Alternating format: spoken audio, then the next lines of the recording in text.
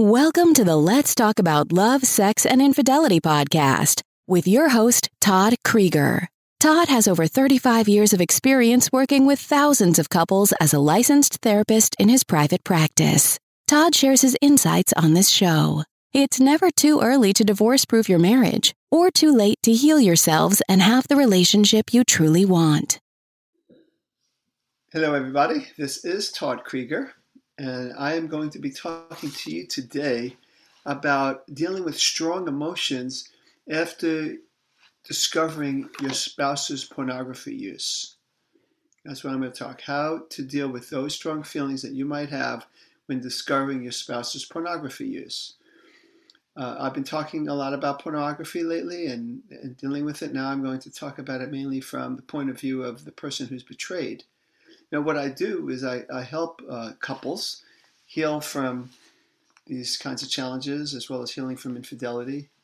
I also help them rekindle passion when they've lost their passion. I also help individuals, deal with trauma using EMDR, eye movement desensitization and reprocessing, which is an evidence-based practice. But today, let's focus on the topic at hand.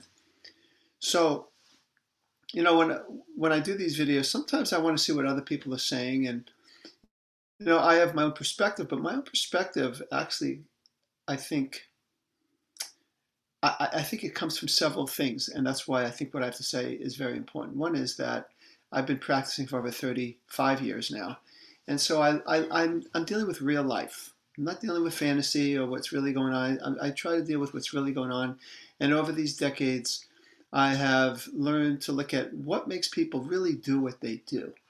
And so I look at things a little differently than maybe people that haven't been immersed in working with people that have these issues.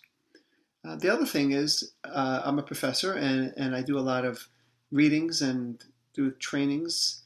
I've done trainings, but I also take trainings in topics such as neurobiology.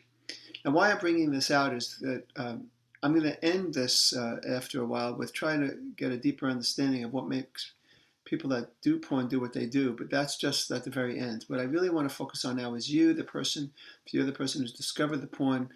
And let me start by talking about some of the feelings of many of the, and I'm going to say that most of the time, it's the woman that is the one that has found the porn use of the man, or in gay relationships, one man discovers from another man. But usually, when it comes to this, it's been the men looking at porn. I think some of the reasons is that men tend to be more visually stimulated, and so it's a quick attention grabber for men versus women who aren't so visually stimulated. They're more kinesthetically stimulated. So even though definitely there are issues that some women have with porn. So what are some of the feelings that you may be feeling? I'll just name a few that I've seen. One is shock. When a person is thinking that I know you and I know what's going on with you, and I know this is a similar feeling when a person discovers infidelity, which again, I define. If you've heard any of my videos, I define, because people they say porn is infidelity, but you know, as a matter of semantics, I define infidelity as when you are making some kind of contact with another human being, whether it's through texting, through real, person-to-person contact, through phone call, through chatting on the internet. There is some real exchange with a real life person. But it still feels like betrayal when a person discovers porn that their partner's doing for the first time. And that betrayal, it's shocking, it's hurtful, it makes you feel doubtful. It oftentimes makes you even doubt your whole relationship.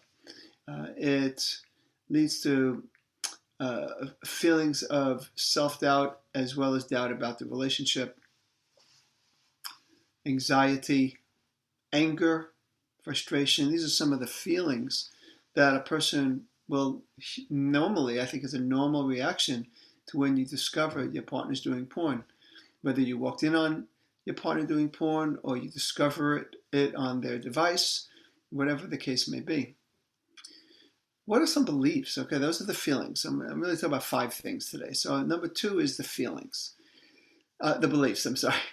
What are some of the beliefs? Now, one of the most common beliefs that gets triggered when the partner discovers that their partner's doing pornography is I'm not enough.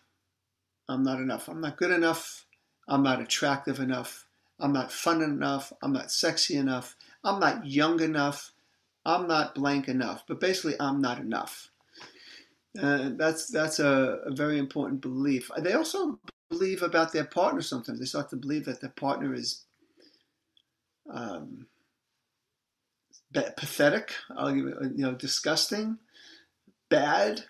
So they have beliefs about themselves and they have beliefs about their partners, which we'll get to. So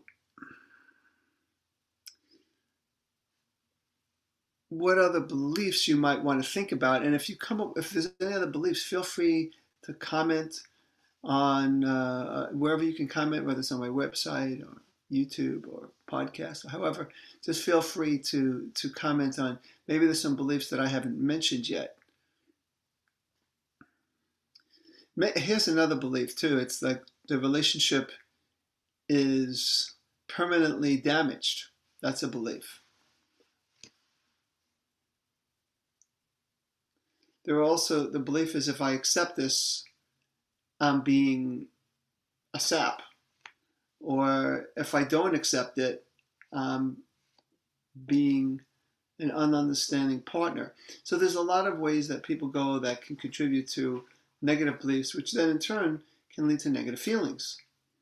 So now, number 3, as we start to talk about what do we do about these feelings, how do we deal with these feelings and beliefs? And I say strong emotions because they trigger these doubts, these beliefs, all that.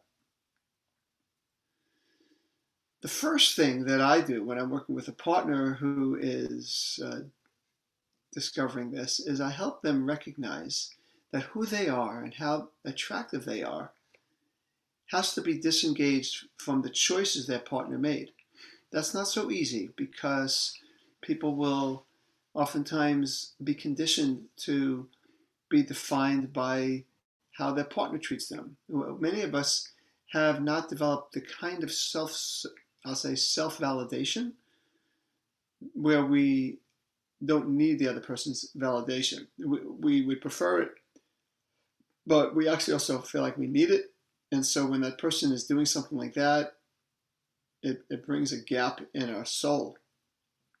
And so one of the things I do is help them fill that gap by disengaging. It's like I define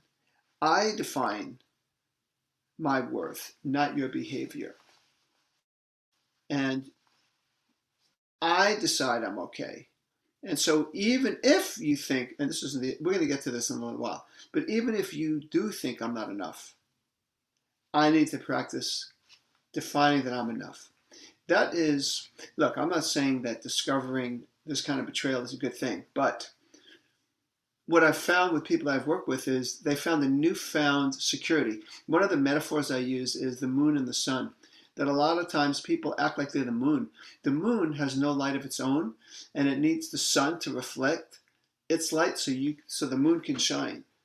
But you're not moonshine, you're sunshine. You have within you that light. It's already there. You don't need someone to mirror that in you. Now I know it doesn't always feel that way, but when we go through a crisis like this, and maybe you see someone like me or you read books or whatever you need to do, you start to discover that, hopefully, that you already are what you were seeking and that you can't look for your worth in the other person's reflection of you, that you have it. So along with that, that was number 3. Number 4 is self-care. So number 3 is disengaging your behavior or his behavior from your worth and your attractiveness. One of the things I want to just say about attractiveness is, because I've seen this in many, many of my clients, they go, well, look who this person's looking at. He's looking at Penthouse Pets or Playboy Centerfolds or young women that are, really sexy. And I've been at home not being sexy. I've been changing diapers and I've been doing this and doing that and cooking. And how can I compete? How can I compete with these sexy, attractive women? if it is sexy, attractive women. I've seen the other thing. I've seen women discover that's who you've been looking at, and they weren't very attractive, and that doesn't feel good either. But it's another thing. It's like, why do you find these people attractive? But the tendency really is that how can I compete? And here again, you have to define your worth, because if you're 45, just to say, and the people he's looking at was 25. You have to accept your own 45 and what it is to be 45. And it's going to be his job to accept that too. We'll get to him again towards the end. But I really want to focus on you first. So you need to decide that no matter what, you are attractive. And I have helped many people, especially women here, experience that their attractiveness on the outside really has a lot to do with how attractive they feel, or how much they believe they're attractive on the inside.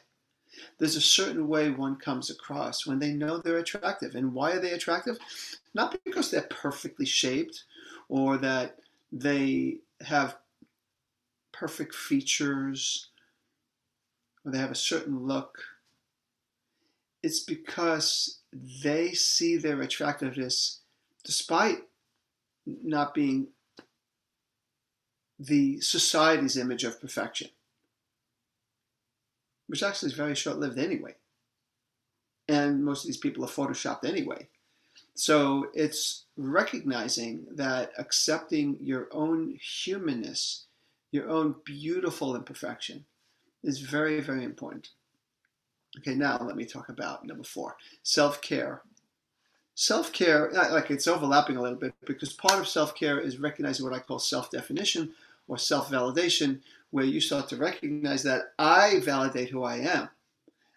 Yes, I want you to see my beauty, but that's really not in my control. What's in my control? Again, you're disengaging.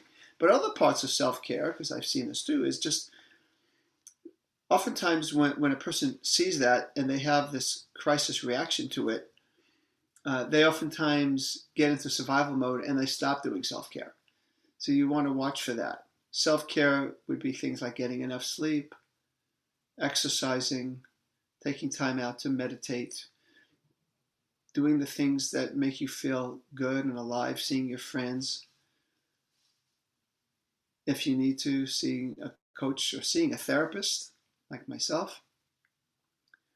And just really just making a priority to take care of yourself, self-care. It's very, very important. It's all, again, connected with, I treat me like I'm worth it. I treat me like I'm beautiful. The 5th thing then is, and I've said this in other talks I've given, is, look, I'm interested in what's true, not what we think is true. Because our mind takes us oftentimes down a lot of wrong paths.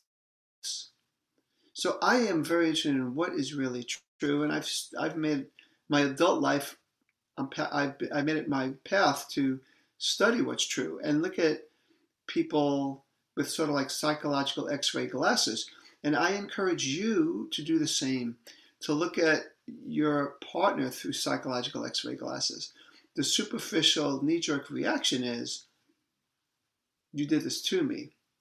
But really, this person is doing things for other reasons. I've said this in other videos. But definitely, it's a way, oftentimes, to make this simple for this video, for this talk, it's a simple way to either upregulate, to make this person feel alive and excited, to get an adrenaline rush, or to be a stress release. I can say a lot more about that, and I have in other places, but basically, it's because this person has not learned how to regulate emotions, either up to be more alive or down to be less stressed, in healthier ways. The other thing about this person, and maybe you may have to take a look at your own style, is how open have we been with each other? I think in our relationships, we have been taught to keep things secret. So I can't share my impulse with you, so I'm more apt to act it out, versus if I share it with you, there's less tendency to act it. I could tell you, I mean, this is a healthy relationship is when I say, man, I have these things in my head, these images of wanting to do porn in it, but I don't want to keep a secret from you because secrets are terrible for relationships. But we haven't been taught to be that open. So if you look at really what's going on, you have a partner who doesn't have a good way of regulating their emotions up or down, and they also haven't been taught to be open, so they hide. And that leads to these kinds of situations. So we want to meet life where it is, not where we wished it would be or where we think it is, and recognize that it's not black and white, that your beliefs about your partner isn't necessarily correct either. There's a person who needs to look at that part of him, if it's a him, okay, that is doing that behavior. But that doesn't disqualify the rest of your relationship. That's important too. So you always want to look at what's really going on rather than what you think's going on, black and white, superficial interpretations of what's going on. It'll just make you feel worse. Ultimately, we need to have a deeper appreciation for our humanness and learn to realize that we could heal from this. There's a cure. I joke about this, but I say, look, I have a scar here and I have a scar here, but my face is still beautiful. My neck is beautiful despite my scars. So if you want to consider this discovery a scar, you could still make the relationship beautiful by looking at what's true about you, that you're enough, that you deserve self-care, and then what's true about your partner, and especially if your partner is willing to look at himself and see what is behind that behavior, that there's a chance for improvement, there's a chance for growth, and there's a chance for healing. So that's what I wanted to say about dealing with strong emotions after discovering your spouse's pornography use. I wish you the best. This is Todd Krieger, making the world safe for love. That's it for today's episode of Let's Talk About Love, Sex, and Infidelity podcast with your host, Todd Krieger. For free resources and materials, head over to toddkrieger.com. Loved this episode? Head over to iTunes and subscribe, rate, and leave a review. We'd really appreciate it. Thank you.